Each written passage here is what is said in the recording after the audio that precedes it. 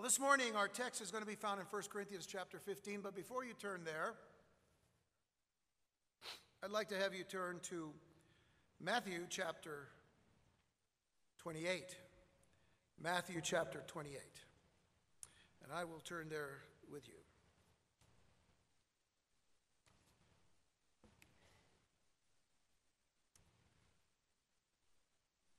And I'd like to read verses 1 through 8 as our reading this morning about this very precious and special day. In the end of the Sabbath, as it began to dawn toward the first day of the week, came Mary Magdalene and the other Mary to see the sepulchre. And behold, there was a great earthquake. For the angel of the Lord descended from heaven and came and rolled back the stone from the door and sat upon it. His countenance was like lightning and his raiment white as snow. And for fear of him the keepers did shake and became as dead men. And the angel answered and said unto the women, Fear not ye, for I know that ye seek Jesus, which was crucified. He is not here, for he is risen, as he said. Come, see the place where the Lord lay, and go quickly and tell his disciples that he is risen from the dead. And behold, he goeth before you into Galilee. There shall ye see him. Lo, I have told you. And they departed quickly from the sepulchre with fear and great joy, and did run to bring his disciples word.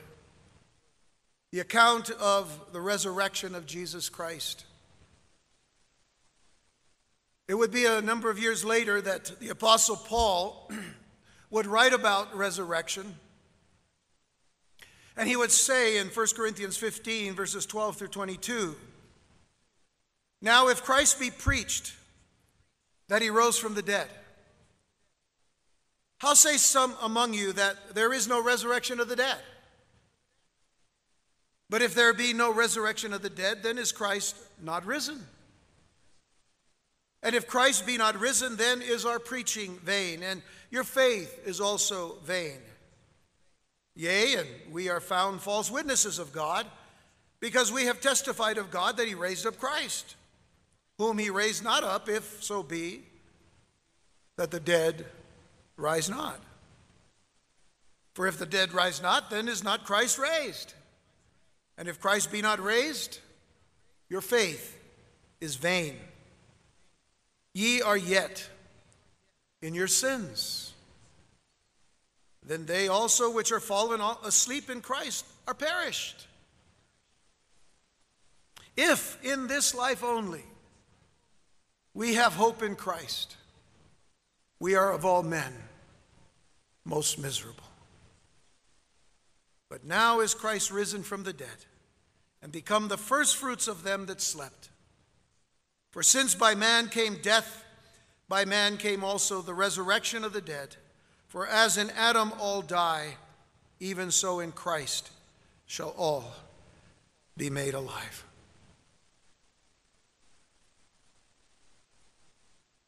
Spring is a wonderful time of the year.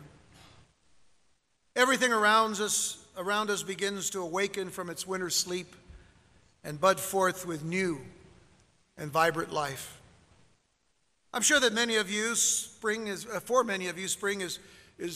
probably your favorite season, except for the winds and the allergies. But it's probably still your favorite season. And you might get enthused when the grass and the trees begin to turn green, except for the allergies and all that's connected to that. And the flowers begin to grow and they show their beautiful faces. The pleasant temperatures and the gentle breezes, when they're gentle, always seem to revitalize us. But I believe that it's fitting that we honor the day of Christ's resurrection during the season when life springs forth anew. Because new life is exactly what this day is all about. For Jesus Christ died on an earthly Gentile cross for the sins of the world. And he was buried in a Jewish tomb. And he came forth alive on the third day for both Jew and Gentile. And what do we know about that? What we know is that he lives forevermore. Amen? That's why we rejoice. That's why we praise him each and every day of our lives. This is not a continual dying and a continual rising and a continual dying. No, died once, rose again once, and he's alive. And so this holiday perhaps is the most important one observed by Christians universally. And as significant as Christ's virgin birth and vicarious death were, they would have been ultimately meaningless without his resurrection from the tomb. Everything we believe about salvation, everything that we believe about our Savior hinges on the resurrection. It is this idea that we want to deal with today. I've entitled this message, The Resurrection of Jesus Christ and the Rapture of the Church. Why those two things today? While resurrection and rapture have their distinctions from one another, nonetheless, there is a connection between resurrection and those who will be caught up to be with Jesus when he comes. And we'll certainly talk about that shortly. But it's always important to realize that Jesus did not rise from the dead alone for himself and only for himself, but for all and everyone who believes in him and believes in him as the Lord and Savior of our lives. And so the resurrection itself has some very important aspects to it that help us in our Christian walk, to help us to understand why we're here this morning. And I don't mean just on Easter Sunday or Resurrection Sunday, but every time we gather in the name of Jesus Christ. First of all, the resurrection confirms the deity of Jesus Christ. We need to realize that it was God who went to the cross, and he was God in the flesh. If you have assumed that the majority of Americans believe Jesus was God in the flesh, you would be mistaken. Now, in a 1983 Gallup poll, and some of you will probably say, 1983, man, that was 35 years ago. That's okay, hold on. We'll catch up. There's a reason for this. There's always a reason for something. So I'm just letting you know. But in 1983 Gallup poll, Americans were asked the question, who do you think Jesus Christ is? 70% of those interviewed said Jesus was not just another man. Well, that could mean a lot of things, right? He was not just another man. 42% stated that Jesus was God among men. 42% of American adults. 27% felt Jesus was only human, but divinely called. 9% stated that Jesus was divine because he embodied the best of humanity, whatever that means. But also, 81% of Americans polled at that time considered themselves to be Christians. That was, again, 35 years ago. Let's kind of move forward to today, or at least close to today. There's a lot of staggering statistics. If we go back to the issue of Jesus, or who he is, in a very recent poll, 92% of American adults believe that Jesus was a real person. 92%, I don't know where those other 8 are from, what planet they might be from.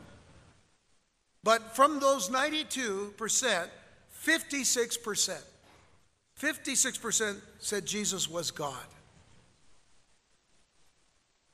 Of the millennials, the younger generation as it were, only 48% considered him to be God. But of the adults, 52% of the adults also believe that Jesus, while on earth, could have committed sin. And that's a staggering thing, isn't it? Because most of those are people that go to church. And we'll see that in just a moment. But it was 56% of millennials who believed that Jesus also committed sin. And 62% of adults, and again, this is a recent poll, said they had a personal commitment to Jesus. So numbers are kind of interesting, to consider. For example, the statistics in 2016 by the Barna poll that said 51% of church-going Americans do not know what the Great Commission is. I mentioned this on Wednesday night, I get the wrong number, so I had to look it up. 51% of church-going Americans do not know what the Great Commission is. Do you all know what the Great Commission is? All you got to do is look at what? Matthew chapter 28, the one that we read from earlier today. At the very end, verses 18 through 20, that's the Great Commission. That's always been the Great Commission. That's what we should teach in the church all the time, is the Great Commission. Where Jesus says, go into all the world and make disciples of all the nations, baptizing them in the name of the Father and of the Son and of the Holy Spirit. In that recent poll, 35% of Americans consider themselves as born again. 35%. 23% consider themselves as Bible-minded. Now I'm really getting concerned. I certainly hope that more than 23% of you consider yourselves as Bible-minded. I would hope that 100% of you are Bible-minded. But only 7% believe that they are evangelical Christians. That comes from the confusion that is being taught in churches today as to what the Bible is and whether it's God's word or not. And then there are 25% that strongly believe that good works result in going to heaven. This is church-going people. 25% of church-going people strongly believe that good works result in going to heaven. Now don't raise your hands, folks. Today's not a good day for that. If you believe that good works get you into heaven, because the Bible says no. There are 30% that somewhat believe that. And only 28% strongly disagree. And yet, 75%, not 81 like in 1983, but now 75% of adults identify as Christian. I don't know what kind of Christian that would be if we're not Bible-based. Getting back to the Great Commission, by the way, what Jesus said was not a suggestion, it was a command. It was a command to the church, which brings up the fact that 35% of Americans strongly disagree that Christians have a responsibility to evangelize others, while only 26% agree strongly to that point. And yet Jesus sends us out, which should be 100% of every Bible-believing person. And then again, remember that 75% of American adults identify as Christian. So what does that tell us? That tells us that today in the church of Jesus Christ, again, the visible church, what is seen as far as people going into churches today, and many people are going into churches today. But what it tells us is that in these churches, there is, all of these statistics are leading to why we have such terrible biblical illiteracy, why we have terrible spiritual ignorance in the church, and why we have social and cultural immorality, even in the church. And yet the Word of God is very clear. It is very clear on all of these subjects, but especially on the deity of Jesus Christ, who He is. I've heard too many people who have a lot of letters after their name, who say, well, I've been to this seminary and that seminary, and I'm not really sure that Jesus is God in the flesh. I'm not really sure that Jesus died on the cross. I'm not really sure. Well, if you get out of there, I'm sure you'll begin to look into the Scriptures and realize the Scriptures are more true than what you find over in those places where you settled into man's ideas. Because you see, the prophet Isaiah proclaimed the deity of Jesus Christ even before Jesus was on this earth in flesh.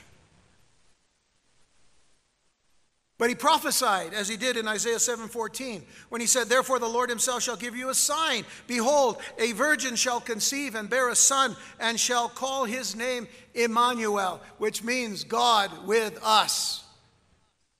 That's a direct, clear statement that the Messiah that would be born of Israel and in Israel and for the world was God in the flesh. A virgin shall conceive. Not just a young maiden, a virgin.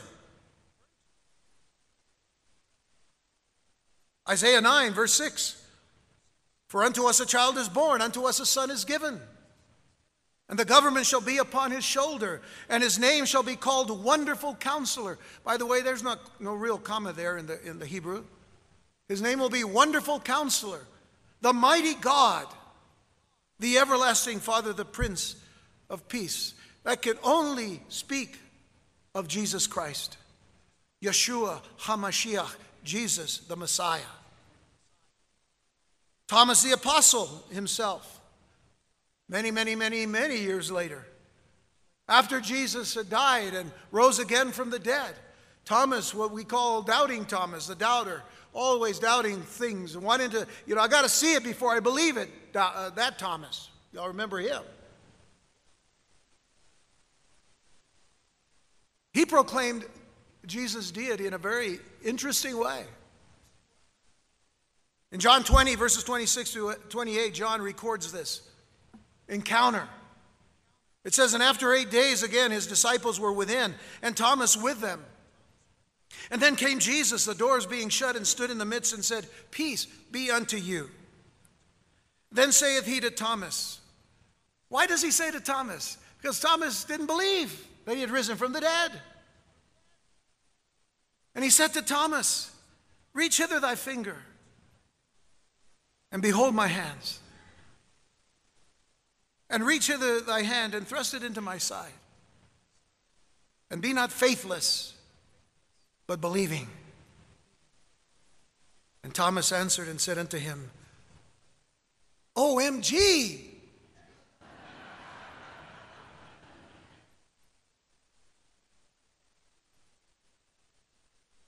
That's that new thing, Social media, OMG. Texting, OMG. No, that's not what he said. This wasn't about going, oh my God. You know what he said? His eyes were open. He saw the scars. In fact, from the text, we don't know that he put his hands into the side of Jesus. Jesus told him to. He probably did because he was obedient. I'd be too. Wouldn't you? So he said, my Lord and my God. And he said to Thomas, you believe because you've seen. Blessed are they who have not seen and believe. And that's you, if you believe today that Jesus is risen from the dead. Do you know that even the demons proclaim the deity of Jesus Christ? Even the demons. Luke chapter 4, verse 41. It says, and devils also came out of many, crying out and saying, thou art Christ, the Son of God. And he, rebuking them, suffered them not to speak. In other words, permitted them not to speak. For they knew that he was Christ. They knew that he was Messiah. And James, in his letter, when James writes, he says, the devils or the demons believe and they tremble. What about us? Do we believe and tremble at the knowledge that Jesus is the Christ, the Son of the living God?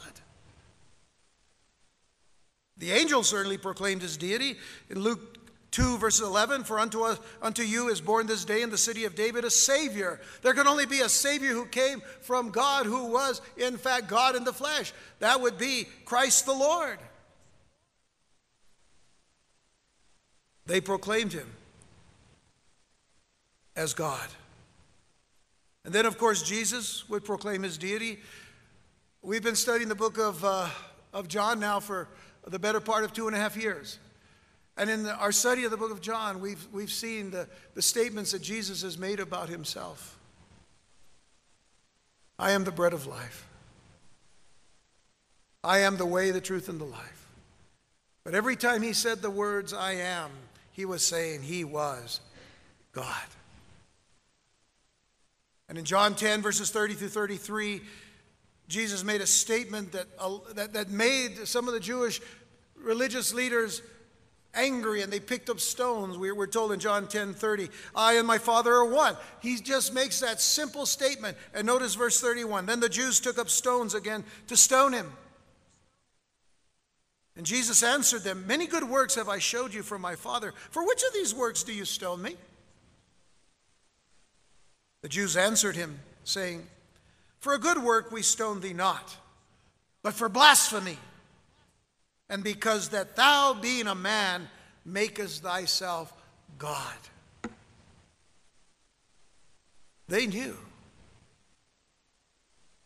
that when he said, I and the Father are one, or when he said, before Abraham was, I am, they knew that he was declaring himself as God. But it was God the Father years and years previous to this. It was God the Father who proclaimed his Son, Jesus Christ's deity. Psalm 45, verses 6 and 7. Thy throne, O God, is forever and ever. The scepter of thy kingdom is a right scepter. Thou lovest righteousness and hatest wickedness. Therefore God, thy God, has anointed thee with the oil of gladness above thy fellows. Do you notice the language here? Thy throne, O God, is forever and ever. And yet in the next phrase he says, therefore God, thy God, has anointed thee. And it was Paul in the book of Hebrews chapter 1 verse 8 that said, but unto the Son he saith, thy throne, O God. He interprets what God said to his Son. He said, thy throne, O God, is forever and ever. A scepter of righteousness is the scepter of thy kingdom, quoting from Psalm 45. But then if you want to see it even more clear, you look at Psalm 110, verse 1, where it says, the Lord said unto my Lord. The Lord said unto my Lord, sit thou at my right hand until I make thine enemies thy footstool. Sit at my right hand. The Lord, all caps, L-O-R-D, should be, is the name of God. It is the I am. It is the Yahweh, the YHWH. Sometimes it's interpreted as Jehovah, Yahweh. The Jews will not pronounce that name. It's too holy for them to pronounce. They call him Hashem or Adonai or Elohim, but not Yahweh or Jehovah, because they're really not a surety as to how it's pronounced. But it's holy. The Lord said unto my Lord, and God himself has said of himself, there's only one Lord. So when he applies the name of Lord to the one who sits at his right hand, he is calling him God. The Father is acknowledging that his Son is God in the flesh. And how we know that Jesus is certainly deity is because of his unchanging character.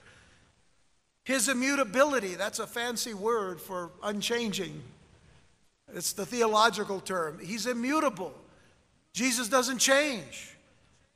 In fact, again, in Hebrews 13, verse 8, it says, Jesus Christ the same yesterday and today and forever. Never changes.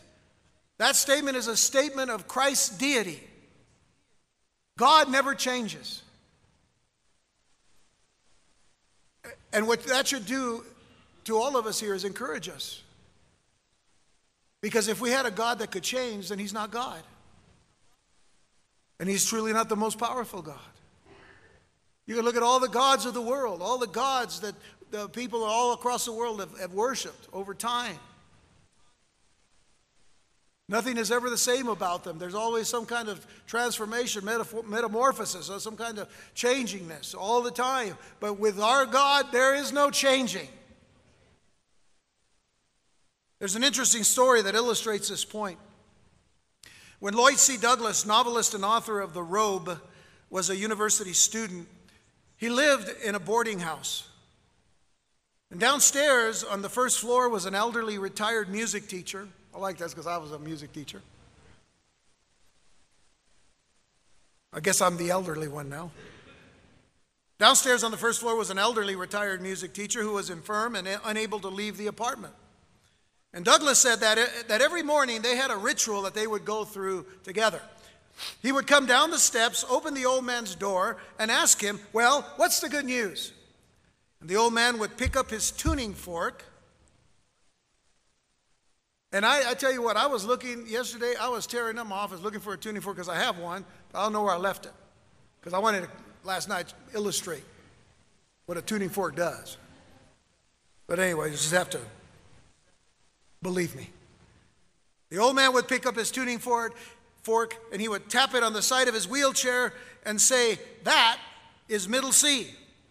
It was middle C yesterday. It will be middle C tomorrow. It will be middle C 1,000 years from now. The tenor upstairs sings flat. The piano across the hall is out of tune. But my friend, this is middle C.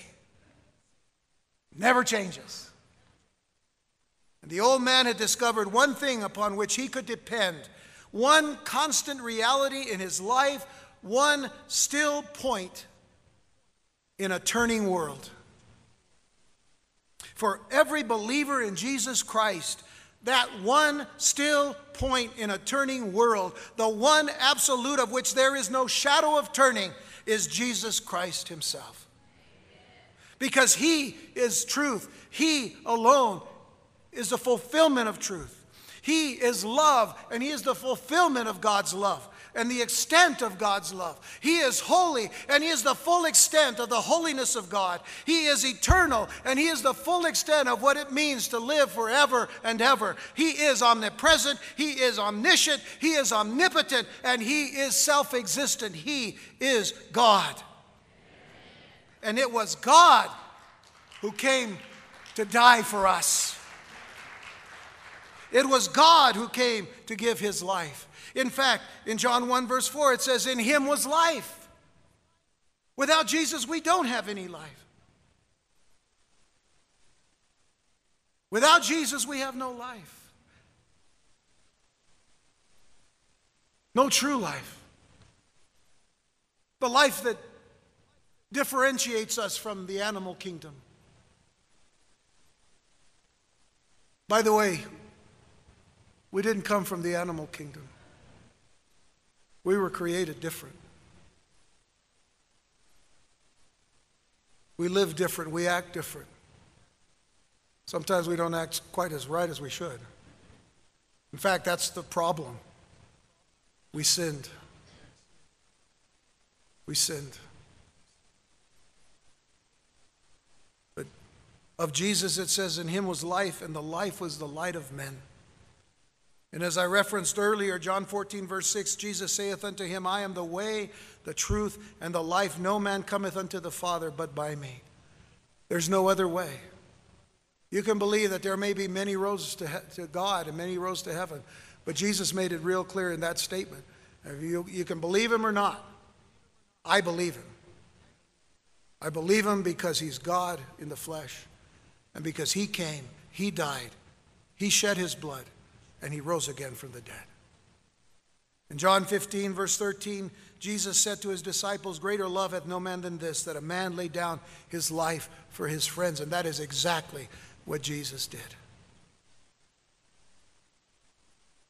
In Hebrews 7, verse 26, it says, "For such a high priest became us." And remember that he wasn't a high priest of the same line as Aaron and the Levites. He was a different high priest. He was a high priest. We could say he was of the order of Melchizedek, but certainly he was a high priest in a different category altogether, because he became us. The high priests of the Levitical priesthood, they had to offer for sins. They had to offer for sins for themselves before they could offer sins for the people. Not Jesus. He was sinless. For such a high priest became us, who was holy, harmless, undefiled, separate from sinners, and made higher than the heavens. And this is why in John chapter 1, verse 1, it says, "In the beginning was the Word," which is the Logos, the full extent of the understanding of God. In him, in the beginning was the Word, and the Word was with God, and the Word was God. And let's just state this case really clear right now. There is no article there to make him sound like he was a god. He is God. And in Hebrews 1, verses 1 through 3, it says, God, who at sundry times and in diverse manners spake in time past unto the fathers by the prophets, has in these last days spoken unto us by his Son, whom he has appointed heir of all things, by whom also he made the worlds, who being the brightness of his glory and the express image of his person, the brightness of his glory, the express image of his person. In other words, the exact representation of God. The exact, not a copy. The exact. It's like taking an image and just, setting it into this object, whether it's wax or something that can be molded, but it is the exact representation, not a copy. And upholding all things by the word of his power, when he had by himself purged our sins, sat down on the right hand of the majesty on high. The resurrection confirms the deity of Jesus Christ, because no one else could rise again like he did. No one else could live the life like he did, without sin. No one else could endure what he had to endure like he did, for you and for me. Secondly, the resurrection ratifies our redemption. It does something to give us an understanding of what it's all about for us. Jesus himself made the declaration of a promised redemption at the Passover supper. The Pesach Seder of John 13. He made a declaration of a promised redemption when he said in Matthew 26, verses 28 and 29, for this is my blood of the New Testament, which is shed for many for the remission of sins, for the forgiveness of sins. But I say unto you, and listen carefully to what he says, but I say unto you, I will not drink henceforth of this fruit of the vine until that day when I drink it new with you. Take note of those two words, with you. What's significant about that? Jesus will die in a few hours from that statement. The disciples will die as martyrs. For the most part, they will die years later, preaching the gospel of Jesus Christ. But one day, they would be alive again. That's the promise of redemption. It isn't about hope only now, to feel good, to be happy, to be healthy. These are important things. But this is the reason why Paul says what he says. In verse 19 of 1 Corinthians 15, if in this life only we have hope in Christ, we are of all men most miserable. He says to his disciples, I will not drink henceforth of this fruit of the vine until that day when I drink it new with you in my Father's kingdom, a time that is yet to come. And here, of course, we see both the promised redemption through the blood of Christ and the promise of his resurrection. Maybe you've heard this story of a little boy and his lost boat. Little boy's name is Tom, but we'll call him Tommy just to distinguish him from Pastor Tom.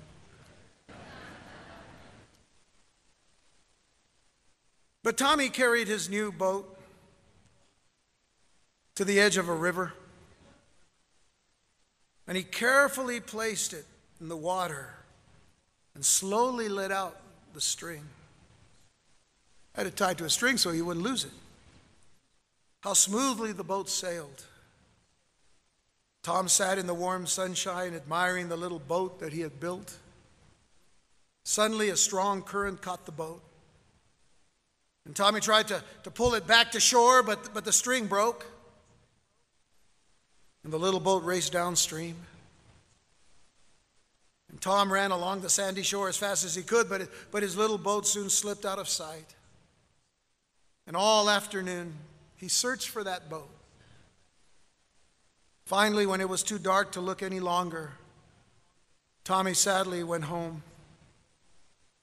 And a few days later, on the way home from school, Tom spotted a boat just like his in a store window. When he got closer, he could see, sure enough, it was his. And Tom hurried to the store manager and he said to him, "Sir, that's my boat in your window. I made it." And the manager said to him, "Sorry, son, but someone else brought it in this morning. If you want it, you'll have to buy it for $1. Tom ran home and he counted all of his money until he finally had exactly $1 in his hand. And when he reached the store, he rushed to the counter and he said to the manager, "Here's the money for my boat."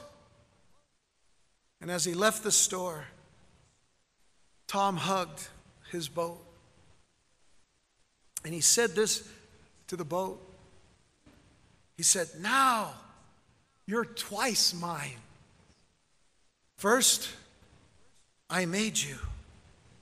And now, I bought you."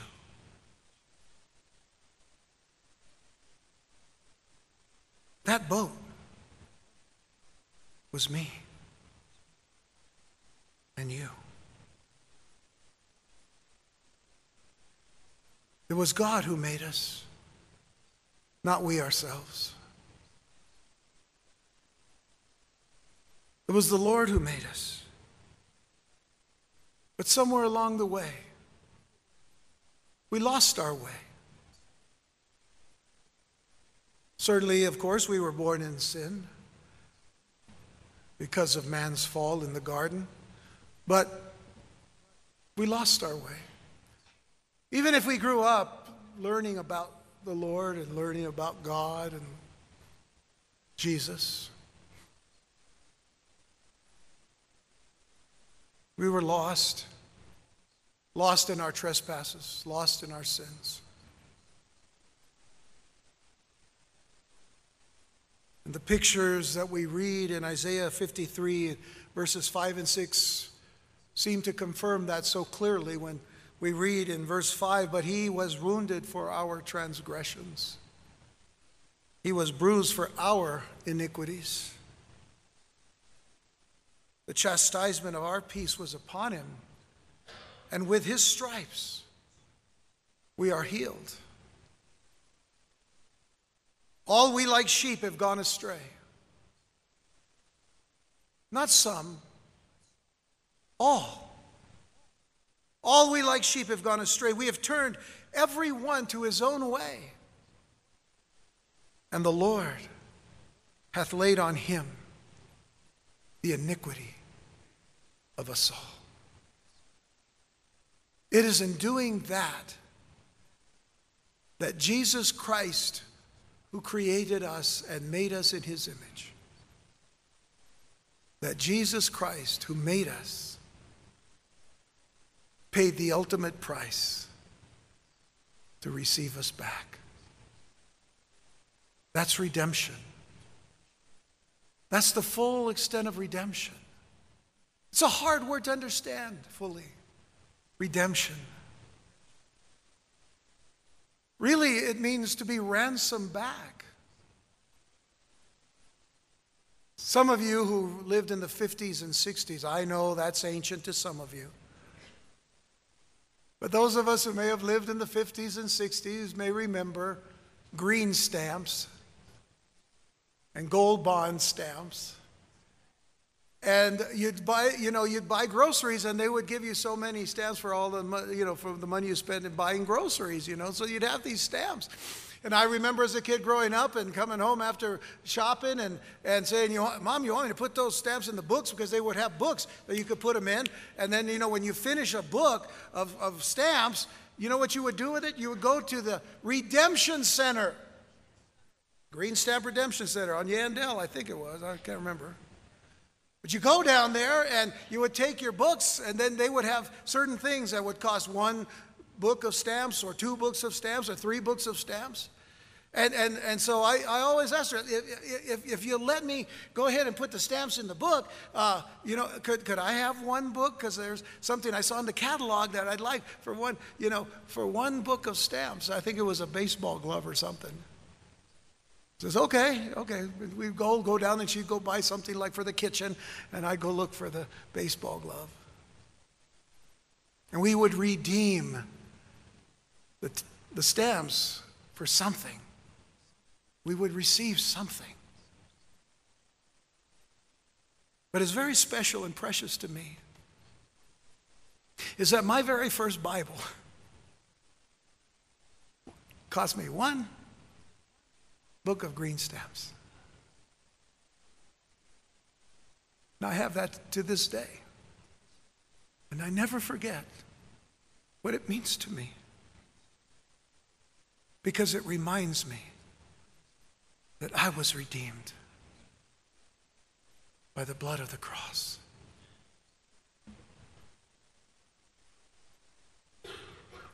Maybe we can understand redemption better that way. We're told by the Apostle Paul in Ephesians chapter 1, verse 7, in whom we have redemption. We have been ransomed through his blood, the forgiveness of sins according to the riches of his grace. Colossians 1, verses 12 through 14, giving thanks unto the Father which has made us meet or fit to be partakers of the inheritance of the saints in light, who hath delivered us from the power of darkness and has translated us or transferred us into the kingdom of his dear Son, in whom we have redemption. We have been redeemed. We have been ransomed through his blood, even the forgiveness of sins. His blood paid our price. Hebrews 9, verse 12, neither by the blood of goats and calves, but by his own blood he entered in once into the holy place, having obtained eternal redemption. It's not just redemption, it's eternal redemption. It's a redemption that lasts forever and ever. In Hebrews 9:15, and for this cause he is the mediator of the New Testament, that by means of death for the redemption of the transgressions that were under the first testament, the law, they which are called might receive the promise of eternal inheritance. More than just redemption, there is an inheritance that is involved. And that is how the resurrection ratifies our redemption. Lastly, the resurrection reassures us of Christ's return. And this is the reason why I wanted to add this issue of the rapture of the church. Because earlier I talked about how there are certain things that are not being taught any longer in churches. And it's sad to note that we have so many people that are ignorant of the Great Commission of going forth and telling people about Jesus Christ in this world. But there's also that lack of telling people, hey, Jesus is coming again. And part of the reason is because in certain places they're not telling people that Jesus is coming again. But I'm here to tell you that Jesus that rose again from the dead some 2,000 years ago is coming back because he said he would. John chapter 14, verses 1 through 3, let not your heart be troubled. To his disciples before he goes to the cross, he said, let not your heart be troubled. You believe in God, believe also in me. In my Father's house are many mansions. If it were not so, I would have told you. You don't have to depend upon the world's intellect.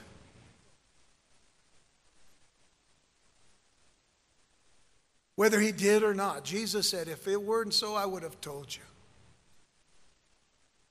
I go to prepare a place for you. And if I go to prepare a place for you, I will come again and receive you unto myself, so that where I am, there you will be also. What a promise that is. Now, parents, think about this for just a second. Sometimes we tell our kids, something just to calm them down.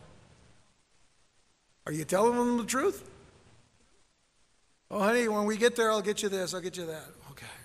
And then, honey, I'll get you. Tell them the truth. That's what Jesus did.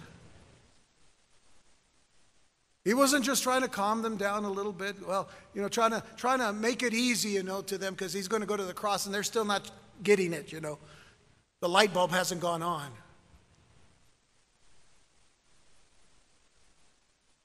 It's not like that guy that said, when his wife went out of town and came back home and says, "Where's the cat?" He said, "Well, the cat died." You all know that story, right? "Oh, my goodness, the cat died." "Well, why did you have to tell me that way? I mean, it's just so shocking that you tell me, so you could have said it a lot easier. You could have said, the cat was on the roof and I couldn't get him down, and the cat, the next day you would say, well, the cat, fell off the roof, and then, he took him to the little cat hospital, and then after the cat hospital, he died in the cat hospital. You could have kind of made it easy for me. So how's my mom? "Well, she's on the roof."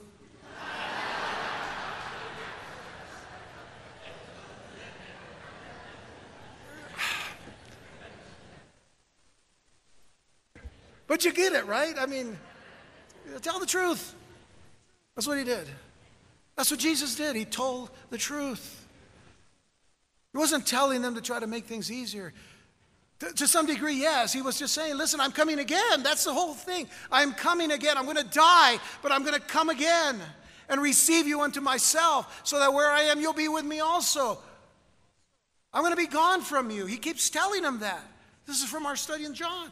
I'm going to be gone, but I'm sending you a comforter, another comforter, the Holy Spirit. He'll be with you, and he'll give you, he's the Spirit of truth, and he'll always give you the truth.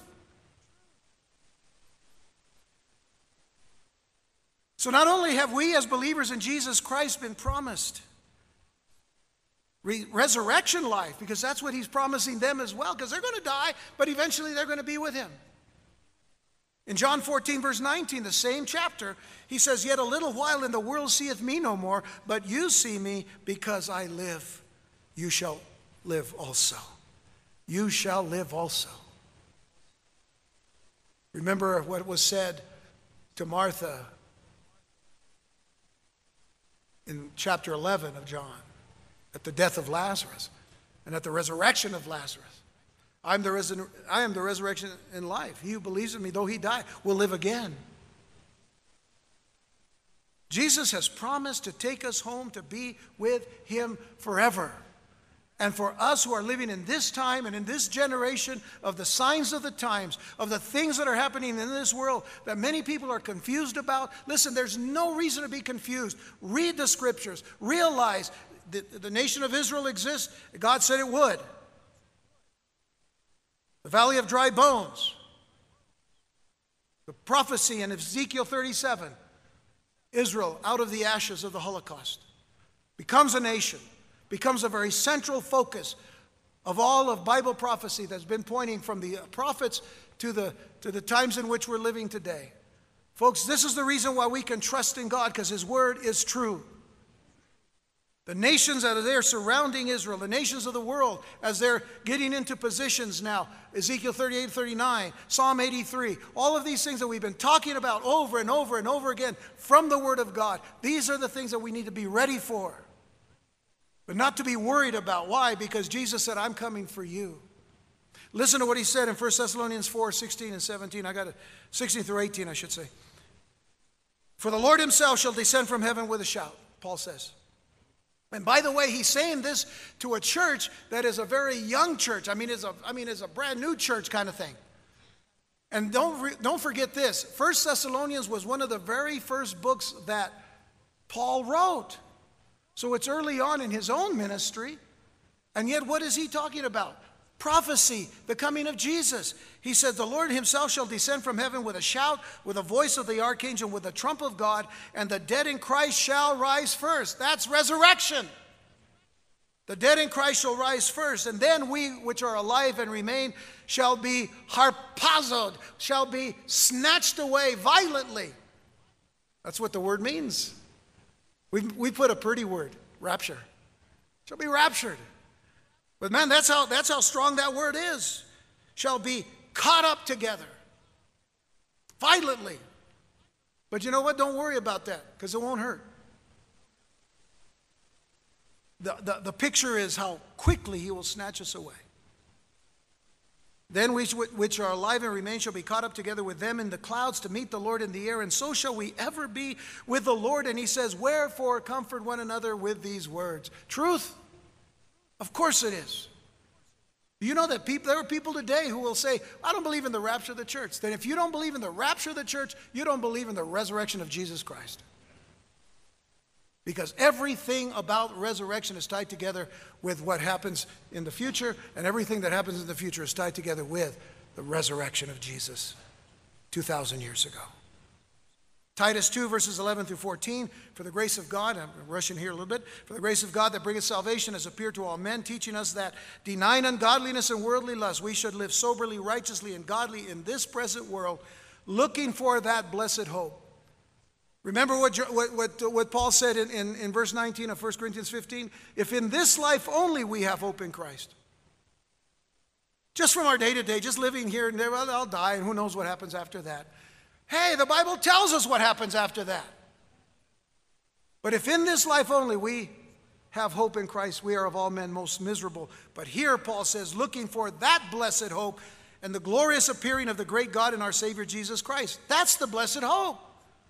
The glorious appearing of the great God and our Savior Jesus Christ, who gave himself for us, that he might redeem us from all iniquity and purify unto himself a peculiar people zealous of good works.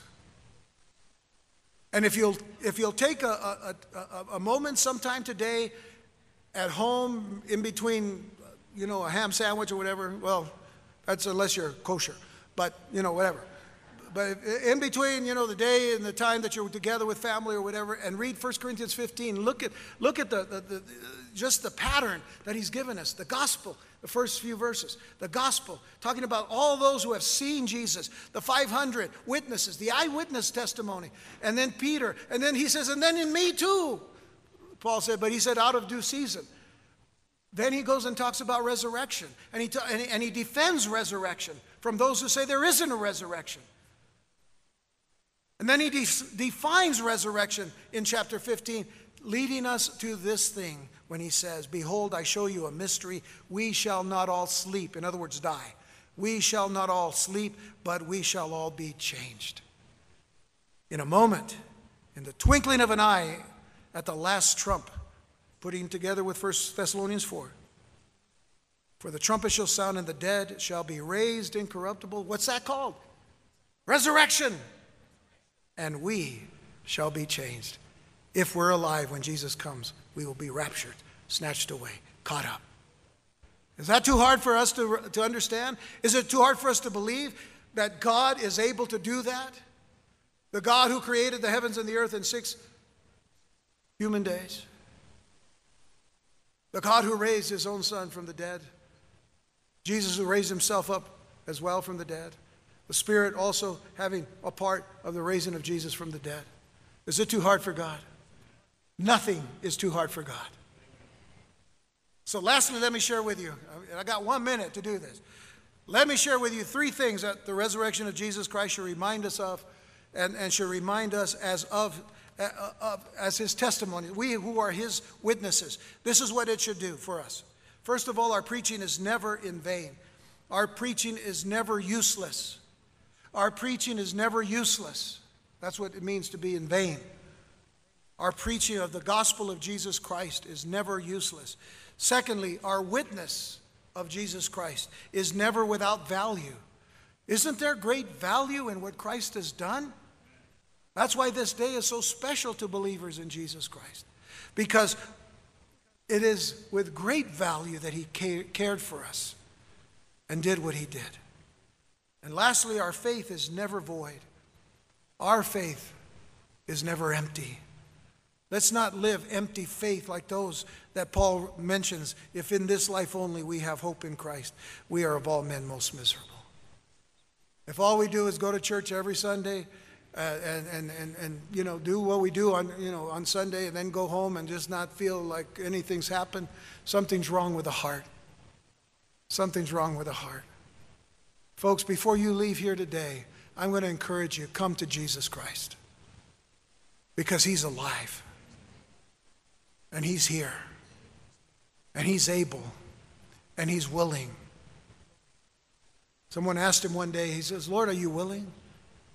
He says, I'm willing. He is willing and able to give us life. He's willing and able to forgive us of our sins. He's willing and able to change us. He's willing and able to make us new creatures in Christ. The old passed away. Behold, all things have become new. And every disciple of Jesus Christ and every apostle of Jesus Christ, John being somewhat of an exception, but nonetheless, every one of them gave their lives for the gospel of Jesus Christ. They gave their lives. But they will sit with Christ one day, as we will. And he will drink of the fruit of the vine with us on that day in the kingdom. We have so much to look forward to, folks. So let's not live as though we have only hope in this life. There's a life to come. And God has given us the abilities and strengths. We have children. We want to care for them. We want them to come up in Jesus. We want them to grow up in the love of Jesus. But don't detach yourself from that. Don't bring your children in July or whatever month it is, June or July, for Vacation Bible School and drop them off. You come and help. Maybe you need to come to Vacation Bible School. You need to learn from the simplicity of Christ what Jesus Christ did for you. Today's the day of salvation. Now is the time.